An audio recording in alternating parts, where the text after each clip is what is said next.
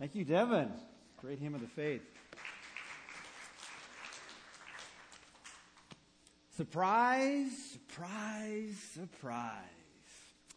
Man, this week woke up and discovered that a telephone conversation he had with a girlfriend of his that just happened to be about 50 years younger than himself had been recorded and was picked up by TMZ and kind of broadcast everywhere, and discovered there was some ramifications for that particular intimate expression between two people.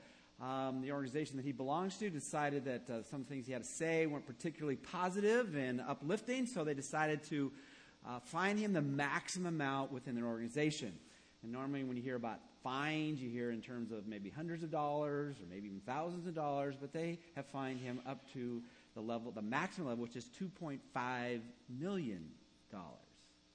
And then he discovered that not only were they going to fine him financially, then that they were going to go every length possible to ban him, not just for a season, and this is a particularly important season for him because it's possible his team might even get to the finals of the NBA and maybe even win it, and he was banned not for a season or even for 5 years or 10 years, but for life, forever attending the game in which he, as an owner, has the opportunity to gloat about when his team does well.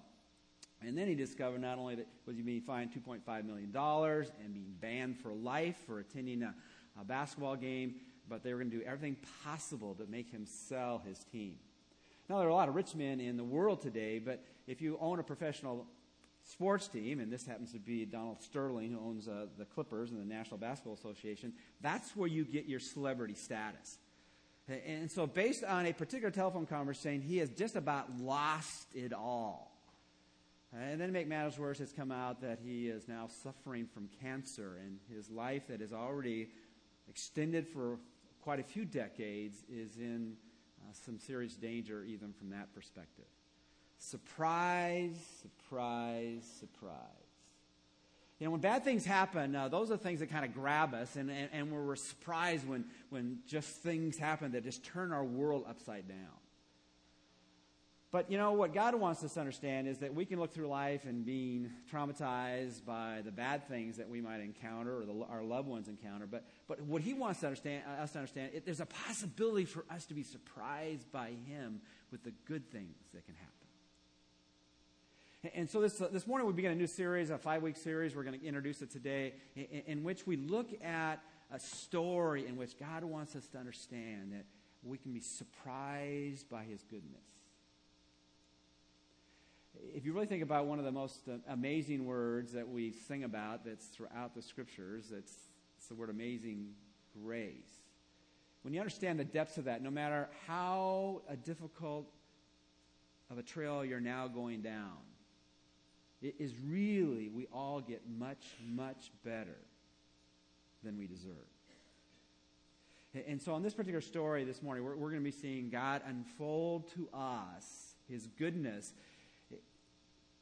in the backdrop of everything around so many people's lives going wrong. And yet, they begin to see God's goodness in the midst of the storms of life. If you have your Bibles, I want you to turn to the 8th book in the Bible. You have the first 5 books, Genesis, Exodus, Leviticus, Numbers, and Deuteronomy. And if you have a Bible, you can also look in the tables of contents. Then you have Joshua and Judges. And then you have a little book called Ruth. Just 4 chapters long. I think if you count the verses, there are 85 verses. And most of it, interesting enough, over 50 of the verses is conversation. They're people talking. And so this is not people reading about something, simply action that has happened. You're hearing dialogue. Now, some of us look at this particular passage and say, if you were to put this on the screen, what kind of story is this? Is this an action story, drama, mystery, comedy? And really what it is, it's a chick flick, all right? This is a story where God is romancing the heart. And in fact, as I was thinking about this, even before I popped up here, I was thinking, you know, as people look at what we're doing right now, and after we would leave this place, and people maybe would say, well, what did you do this morning? And you say you went to church. They might respond back and say, well, are you religious? And that word has become so filled with baggage. I don't know how to answer that. Are you religious? In one way, you could answer that question. You could say, no, I'm in a romantic relationship. Now, when you think about that in connection with God, that just sounds like out of place, doesn't it? I'm in a romantic relationship with God. But really, the idea of romancing has, beyond the physical, it really speaks of intimacy. That God doesn't want us to have a casual relationship with Him, or even, as some say, a transactional relationship with Him. I got my ticket. I know where I'm headed. I'm not going to the place that goes downward. I'm going to the place that goes upward. I'm not going to hell. I'm going to heaven. It's kind of a transactional. I received the gift, and now I know where my destiny is. Well, if we somehow reduced our relationship with God to simply a ticket, then we've missed it. What God wants us to experience is an intimate relationship with Him. And whatever journey you've been on, you know that life, as we live in this world, which is a fallen world, there are all kinds of experiences you go through. There are the challenges of health. There are the challenges of conflict. Even as we talked about Financial Peace University, that's a major one in a relationship. If the finances are going downward, I mean, your whole world seems to crumble. There's all kinds of issues that can rock your boat and feel like you're going to be sunk in the storms of life. And what God wants us to understand, in the midst of all that goes on, you can have an intimate relationship with Him because God, in a sense, is wooing us to Himself. We have run from Him, and He is doing everything possible on His end to bring us to Him. And Ruth is really that story. I think it was Benjamin Franklin, who really wasn't a believer. He had respect for the Bible, but he saw this as the greatest romantic story ever written. And what I want you to understand is we just introduced this today. In many ways, we're going to go from this to the culmination of the story, which is when God the Father sent God the Son for us, and we remember it through the elements of the communion table. This is all a story, a love story, where God is concerned about people, real people going through real life experiences. Now the backdrop of this, and we're gonna look at the story, and then we're gonna look at a few simple observations of the story in its total, and then we'll look at some specific things as we go through week by week, 4 other Sundays for a 4-chapter book. But the backdrop of this is important. You know, sometimes as you meet people and you make assumptions almost immediately based on initial impressions, and then you find out the rest of their story, and it either magnifies what you thought of them first, or it changes everything, doesn't it? This is a story that has a good ending, but it did not start that way. And we need to understand that that's true really of all of us, because the Bible's pretty plain. For all of us have sinned and fallen short. Whatever standard God has, we didn't measure up. And so apart from God rescuing us, we were on the wrong side of a good news story. And what God had done from the beginning, even in Genesis, was to provide everything that which is good for us, even very good for us. And we ran from Him. And then God did a variety of things in those first 5 books of the Bible to talk about that battle between us, again, running from Him and Him desiring for us to run to Him. And then He called out a people, beginning with an individual named Abraham. And these were the people in which they were to be the object lessons for the world to see. There is a true God that cares for His people, and you want to run to Him rather than running from Him. And this people went to a land called Egypt, and they were there for 400 years, and they were in slavery. And God pictured what He does for us through Jesus, and He rescued them. Or to use the religious phrase, He saved them from their bondage. And you would think when you experience that which is good, your life would be filled with just so much gratitude and gratefulness that you would do everything to please the one who had rescued you from perishing and in bondage. But it didn't last long. And they rebelled. They turned away from him. And God gave them an object lesson. It took them 40 years to get to a place they could have gone in just a few months. And then they got to the land he had promised them, the promised land. And God did some miraculous things to allow them to conquer that land. They didn't kind of go with full obedience, but they got in the land. They possessed it. And their leader that had just led them so well spiritually said, I want you to understand there's really only one question I'd like you to answer for you and for your household. But I want to let you know, but for me and my household, we will serve the Lord. What are you going to do? And they all cried out, we will do the same. Well, then from Joshua went to a period in the Bible in which it calls the Judges. And the people, though they had proclaimed their loyalty to God, they turned from him. And there was a series of ups and downs as they were close to God and they were far from God. They were close to God and they were far from God. And this little book of Ruth is placed in the midst, really, of the book of Judges, where these people, if you were to take a summary of this book, and if you're going to take notes, I'm going to give you some kind of little phrases you can put on some of the things in your outline. What was the setting? The setting for the book of Ruth was a dark setting. And sometimes we think in terms of following after God that if we're really walking with God, everything's going to be a setting of light. Everything's going to be going good for us because we know God, so everything should all be happening in a great way. Well, that's not life. We live in a fallen world, and no matter how faithful we are, there is a fallen world here. And then we add to it by the choices that we make. And it was a dark time in the life of the people who knew him, and some only knew about him, but they knew him. And if you want to write down a reference, Judges 21:25, I believe it says, if you were to summarize the time in which this book that we're going to see Ruth shared for us to know that God is romancing not the stone but our hearts. You could summarize this period of time which everyone did that which is right in their own what? Eyes. And that's really the heart of all of our challenges, isn't it? I kind of like doing what I want to do. I like kind of going down my path. And when my path is the same path that God wants me to go down, that's fine. But when God wants me to divert from that, then that's the challenge, isn't it? Everyone wants to do what is right in their own eyes.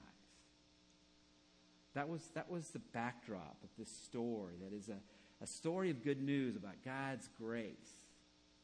But it was in the midst of people turning from God. Those most likely to turn to him or turning away from him.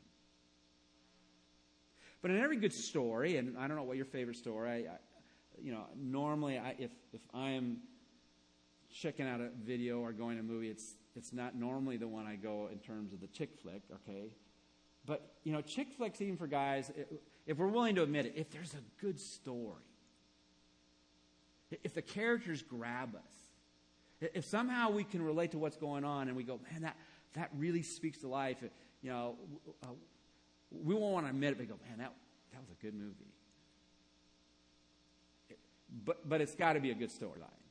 And there got to be characters we can relate to. It can't be cheesy, and we can't see it a millionth time. All right, but if there's something there, we go, that speaks into life. Well, who are the characters? Well, before the characters, let me just tell you something that as we think about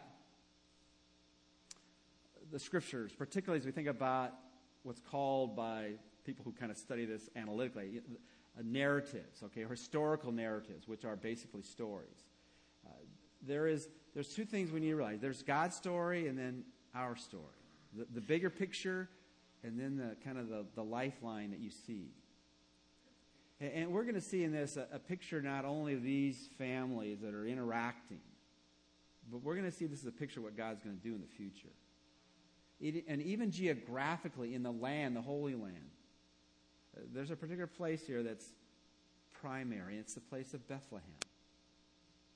And Bethlehem is really if you take that word and take out what it literally means, it means the house of bread, the house of God's provision. in the land of Judah, which is the word for praise. And God was going to take that little place in which in the future there is a pretty significant person who was born there, Jesus, and make this the picture of the one who came as our Redeemer. And really, there are a variety of different forms of it, but there's a couple key words in this book, a number of them really, but the word Redeemer is used over and over and over again, whether it's redeem or redemption or Redeemer. And that's really what this is. And the word redeem means buying back. It's capturing that which is lost or damaged. That's the story of Ruth. And as we think about that, it's all encapsulated in the land in which the Savior was to come. But who are the main characters? In fact, let me read a few of the verses and then we'll continue on to kind of sharing the story. Ruth chapter 1, beginning at verse 1. It's always good to begin at the beginning. Very good, class. Okay, Ruth chapter 1, verse 1. Now it came to pass in the days when the judges ruled that there was a famine in the land. And there's somewhat debate as far as which judge Ruth lived under. Some say it was Jair, and maybe around the period of 1150 or something like that. But it was a time in which, even being in the promised land, it wasn't always prosperous, as God allowed a variety of things to happen to allow his people to know that what is most important is their devotion to him. And a certain man of Bethlehem, the house of bread, Judah, which is praise, went to dwell in the country of Moab, he and his wife and his 2 sons. The name of the man was Elimelech. Now, sometimes in Scripture, the name, your personal name, has some significance to it beyond that being the one people call you by. And I don't know if Jesse and Jessica are going to call their son Mark Jr. I told you before, I thought I was only going to have 2 sons. I was tempted to say 1 Timothy and 2 Timothy. That didn't work. If I really knew I was going to have 3 sons, I would have called them 1 John, 2 John, and 3 John. But anyway, in those days, particularly your name could have significance. And we know Jesus' name really has, he will save us from our sins. Jesus the Savior. But Elimelech, it's hard to say that fast, so I struggle with that word. It really means my God is king. And so I don't know if his parents really want to dedicate him toward that, but that really is the essence of what you want to be. You want to realize who is God and what authority does he have over you. He is the leader of my life. And so Elimelech, he and his wife and sons went to Moab. The name of his wife was Naomi. And Naomi, interesting enough, and this becomes even more significant later on in the story, is this particular name means pleasant. I think Dr. McGee says she was Miss Sunshine or Mrs. Sunshine. She was just always positive. You know people like that? I mean, they're just always up. They just never seem down. They're just full of life, and no matter what comes next, it's just an adventure. And so this was Naomi. And they had 2 sons. Now, the 2 sons' names, however, are not the most complimentary. Mahlon has the idea of being sickly, and Chilion has the idea of being puny. All right? And so you have my God is king and pleasant, having 2 sons that don't look like they have a great future. And we're going to find out later that is actually true. Well, they go to Moab, which was an interesting decision of that family. It doesn't make a whole lot of commentary here whether that was necessarily wrong, but it wasn't necessarily the safest place spiritually for Elimelech to plant his family. But at this point, he had no food. And so they went to Moab, and they went into the country of Moab and remained there. Verse 3. Then Elimelech, Naomi's husband, died, and she was left with her 2 sons. Now, here's again where I put the backdrop here. We're going to see God's grace throughout this story, but I want you to understand everything wasn't full of light in the midst of the experience that this is set in.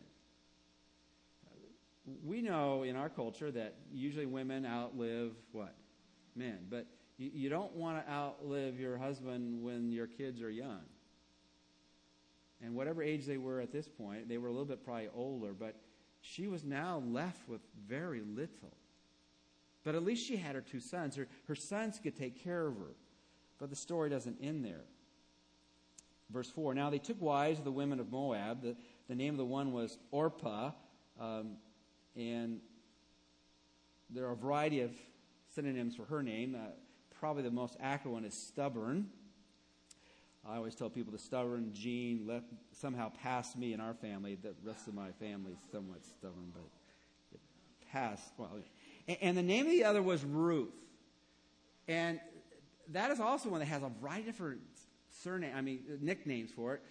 Probably the most familiar one is, or the most dominant one that people talk about is, Ruth was known for being a friend or friendship. Others say that she was beauty or personality, but she was someone that was magnetic. And we find that out later in the story. And they dwelt there about 10 years. So we don't know how early Elimelech died when they got to Moab. We know that after they were there a period of time, the 2 sons got married. But they were there for 10 years. Actually, just to give you this as a backdrop, this is all leading up to what we'll be doing throughout the book, but we will get to some, hopefully, nuggets this morning, is that this whole story, it's only 4 chapters long. It's placed in the middle of Judges, which is a period of time where God's people, we're not just talking about the world, we're talking about God's people. We're talking about like the church, if we were to kind of project it into our culture. The church, the people of God, were doing everything which was right in their own eyes. Not God's eyes, but their own eyes. And so then you add to that choices that they had made, some wise, some unwise, and then life happened. People got sick. Mahlon, sickly, got real sick and died. Puny, weak, got weaker, and he died. Now Naomi is left with no one other than daughters-in-law. What is she going to do? One is stubborn and one is friendly and beautiful. What is she going to do? Verse. Then she rose with her daughter and brought them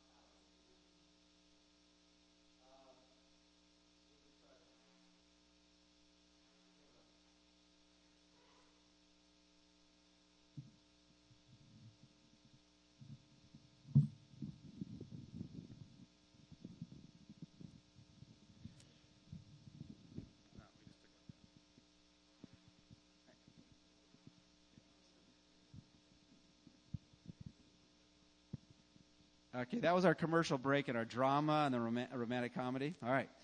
So, verse 6, and this is what we'll leave off for today in terms of our introduction to the book. Then she arose with her daughter-in-laws that she might return from the country of Moab, for she had heard in the country of Moab that the Lord had visited his people by giving them, what? Bread.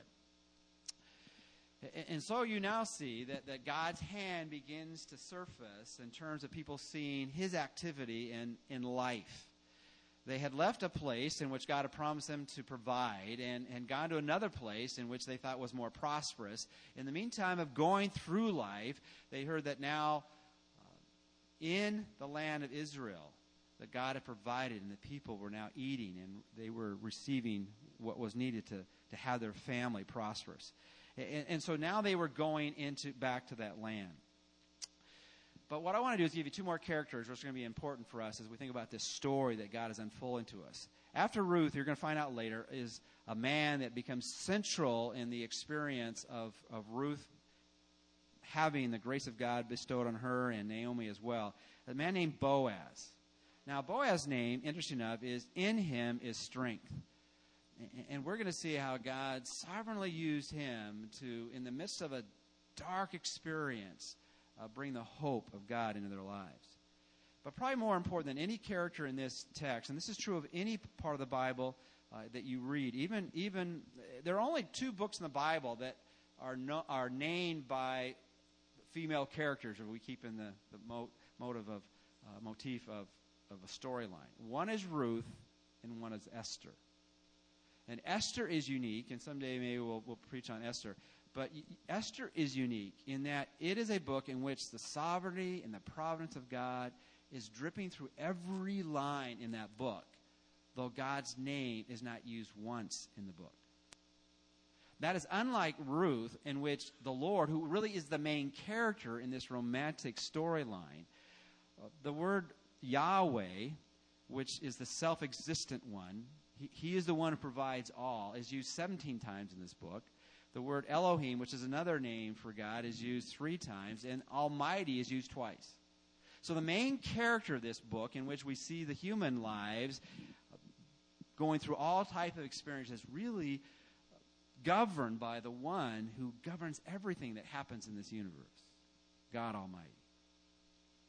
So that's the storyline. What are we to glean from this book? What I want to leave you with this morning? In this romantic, intimate wooing of God to these lives that have experienced so much heartache, sickness, death, loneliness, abandonment, deprivation, living in a land in which they were the strangers, they were not the ones that ruled, in the midst of knowing what's going to happen next, having no really thought of what is going to be the avenue by which our needs will be provided for, apart from being a land that is now beginning to have its economy turn around. I'm trying to understand, to figure out, why did we go to Moab in the first place? God shows up. And what I want to just emphasize for all of us is that really is the message of God to us, is that He always shows up. And He shows up not only to open up our lives to know and to walk with Him, but then also for us to take on that privilege and responsibility to be the avenue by which other people see that God shows up through His people. See, as God showed up, He showed up through the life of Boaz. He showed up through the life of Ruth, as we see those 2 main characters in this book. And that's really for us to understand, too. We see God's story. But if we reduce our walk with God as simply a ticket to heaven, we'll forget what our story is to be. Well, what are some main things we could see and we will see throughout this book? We're going to see God. And I have it in your outline this morning, but let me make it as simply as possible. We're going to see God values everyone. God values everyone. And I hope you see the simple connection from God's story to our story. If God values everyone, what should God's people do? We ought to value everyone. We ought to see everyone that we come in contact with as a person that God has made in whose image? His image. When we see any life, we want to see that life as a life in which Jesus sent His Son to die for. We want to see that person's life as Peter said, God is not desiring for any to perish, but for all to come to repentance. We need to see that God values everyone, and He wants us to value everyone. And the longer statement was, no matter who they are or what has been done. And then, well, we'll see how, we'll just talk about that one, then we'll see whether we get to any more, all right? How is that illustrated in the book of Ruth? Because if you take the 2 major human characters in this romance novel, Ruth and Boaz, these are the 2 most unlikely people that you could think that God would value because of who they were, or more appropriately, you say, who they came from, and what had been done in their line and their family. You know, who is Ruth? Well, we know from this, the first 6 verses of Ruth, she was a widow, and she was a Moabite. or if you want to make it more technical, she was a Moabitess, all right? And what was a Moabite? Well, a Moabite was an antagonist against God's people.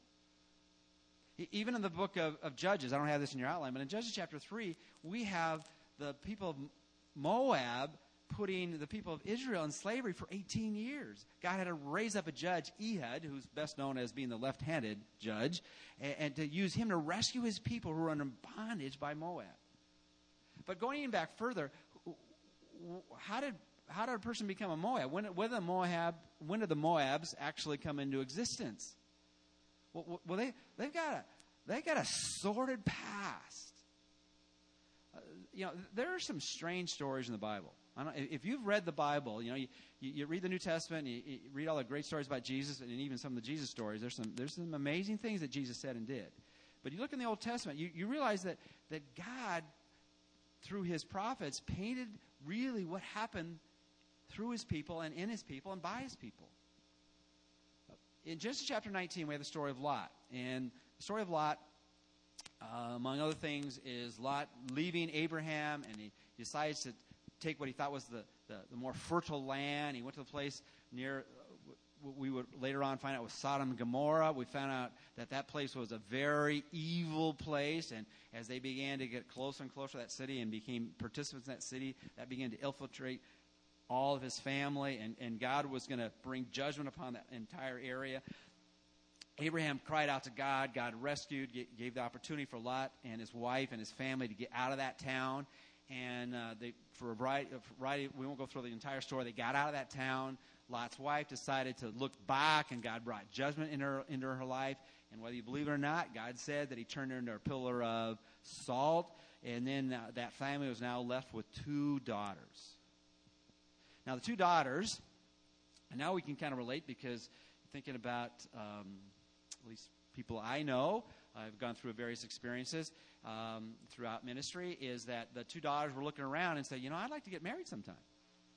I'm sure, ladies, you've never thought about that. That doesn't come across your mind at all. But anyway, I want to get married. And so they're looking around and they're going, wait a minute, where we just came from, everyone just died. They're all gone. I don't see any men. What are we going to do? I want to be a mother. I want to have children. And so they say, well, we got a plan. We're going to get our dad drunk. This is they're G movies, PG movies, PG-13 movies. This is R going a little bit further than R, right? They get their dad drunk, and one night the older daughter goes in, has a relationship with the dad, and then the next night they do it again, get him drunk, and the younger daughter goes in.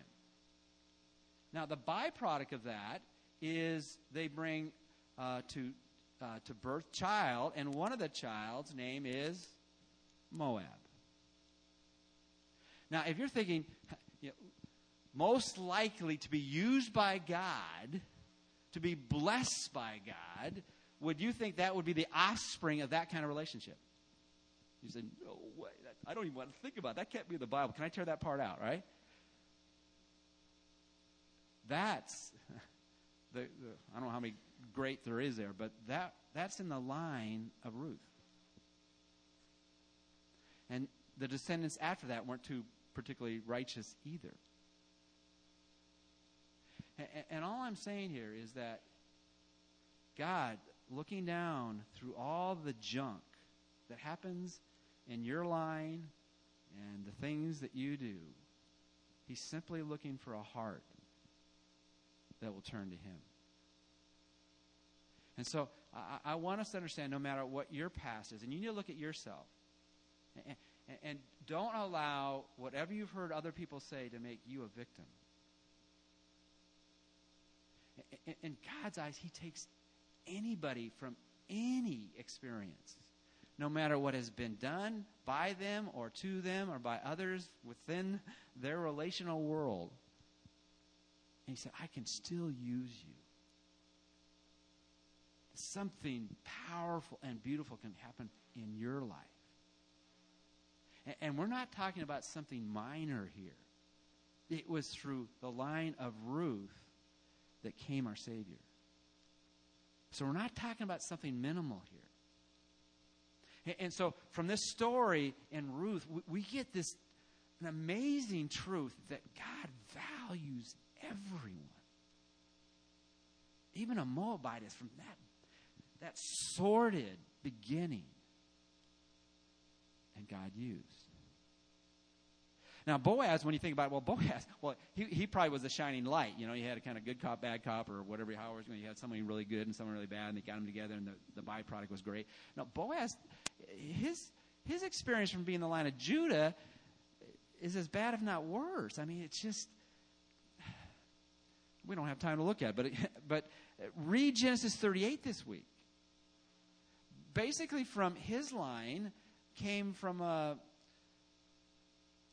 man who married a Canaanite, which was Judah, and then he had 3 sons, and his oldest son named Er, which is probably a good synonym for his name because he was so wicked, God just judged him after he married a Tamar. And then he was supposed to give, long story here, his second son to Tamar, and he died because he was messing around. And then he was supposed to give the third one, a man named Shelah, and he said, man, I just had 2 sons die in a relationship to Tamar. I'm not giving my third son. And make the long story short is that Tamar had to force the issue here and prostituted herself to lie with Judah, the father of her husband who had died, to get into relationships so that line would continue.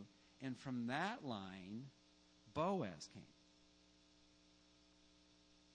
So we're talking about an incestual relationship with Ruth, and we're talking about a prostitutional, if that's a word, relationship on Boaz's line.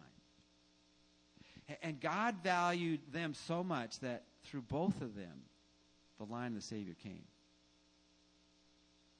Now, what practically does that say to us? Are there people in our lives that if we're really honest, we don't value anymore? How we treat them, how we speak about them, in our heart toward them. See, throughout the Old Testament, God was pounding the Israelites to say, look, you're my chosen people, but not because you're any better than anybody else. I just chose you to be that light in which people could see in you the source of your light, which is me. And I have in your scriptures there the story of Jonah. And in Jonah, you have the experience of Jonah not wanting to go to the Ninevites. Why? Because he knew God was so good, so gracious, so merciful, that if they would turn and repent, he would forgive them. And he didn't want that to happen. He was afraid of the goodness of God. And in Romans chapter 2, verse 4, it says the kindness of God leads us to repentance. You know, God will be the judge. The Bible says, vengeance is mine, I will repay, says the Lord. There is going to be judgment. But as we look at now, what draws us and draws others to us, to Him, is our kindness, is our forgiveness, is our sense of valuing those that other people do not value. That's what Jesus meant. He said, you've heard it said that you ought to love your neighbor as yourself. But I say to you, not just simply love your neighbor as yourself, but love your enemies. Love those people in your life that have done you so much harm or have done the ones you love so much harm. And value them because they've been created in my image. I sent my son to die for them. I desire none to fall from me. That's what the book of Ruth is about. The depth of God's value of every life. Let me state it without preaching it. Secondly, this book is about God is in control and provides what is needed to accomplish His will. Without going through, He provided food. He provided a spouse. He provided a child. And through this book, we see the greater story. He provides a Savior. we all have desires. We all have things we would want. But God does meet whatever our need truly is. And the question, we've said this many times before, sometimes that need will not be ultimately met until we see Him face to face.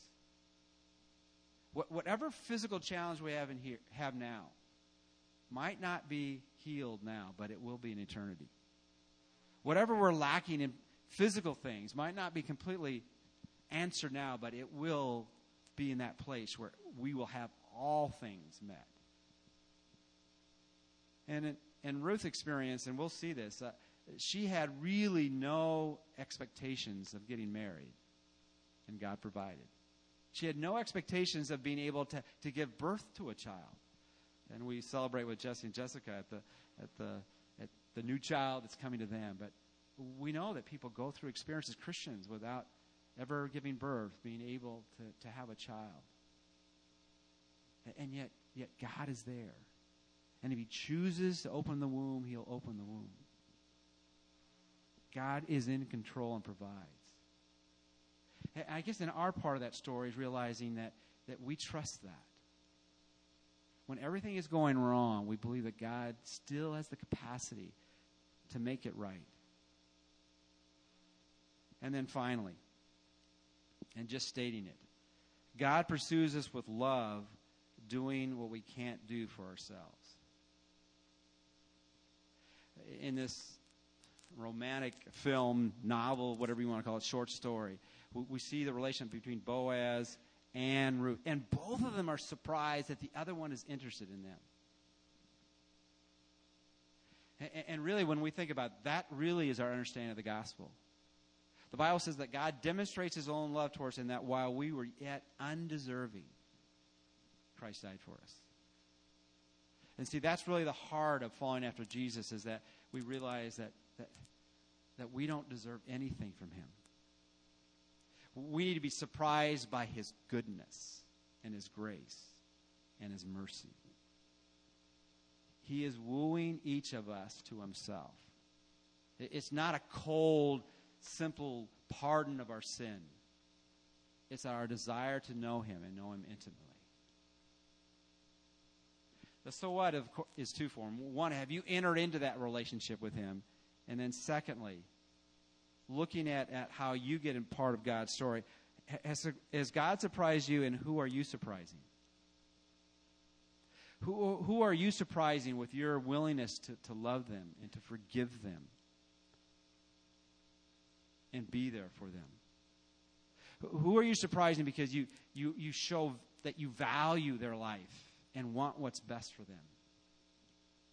How are we being the agents of God to be a blessing in others? Let's pray.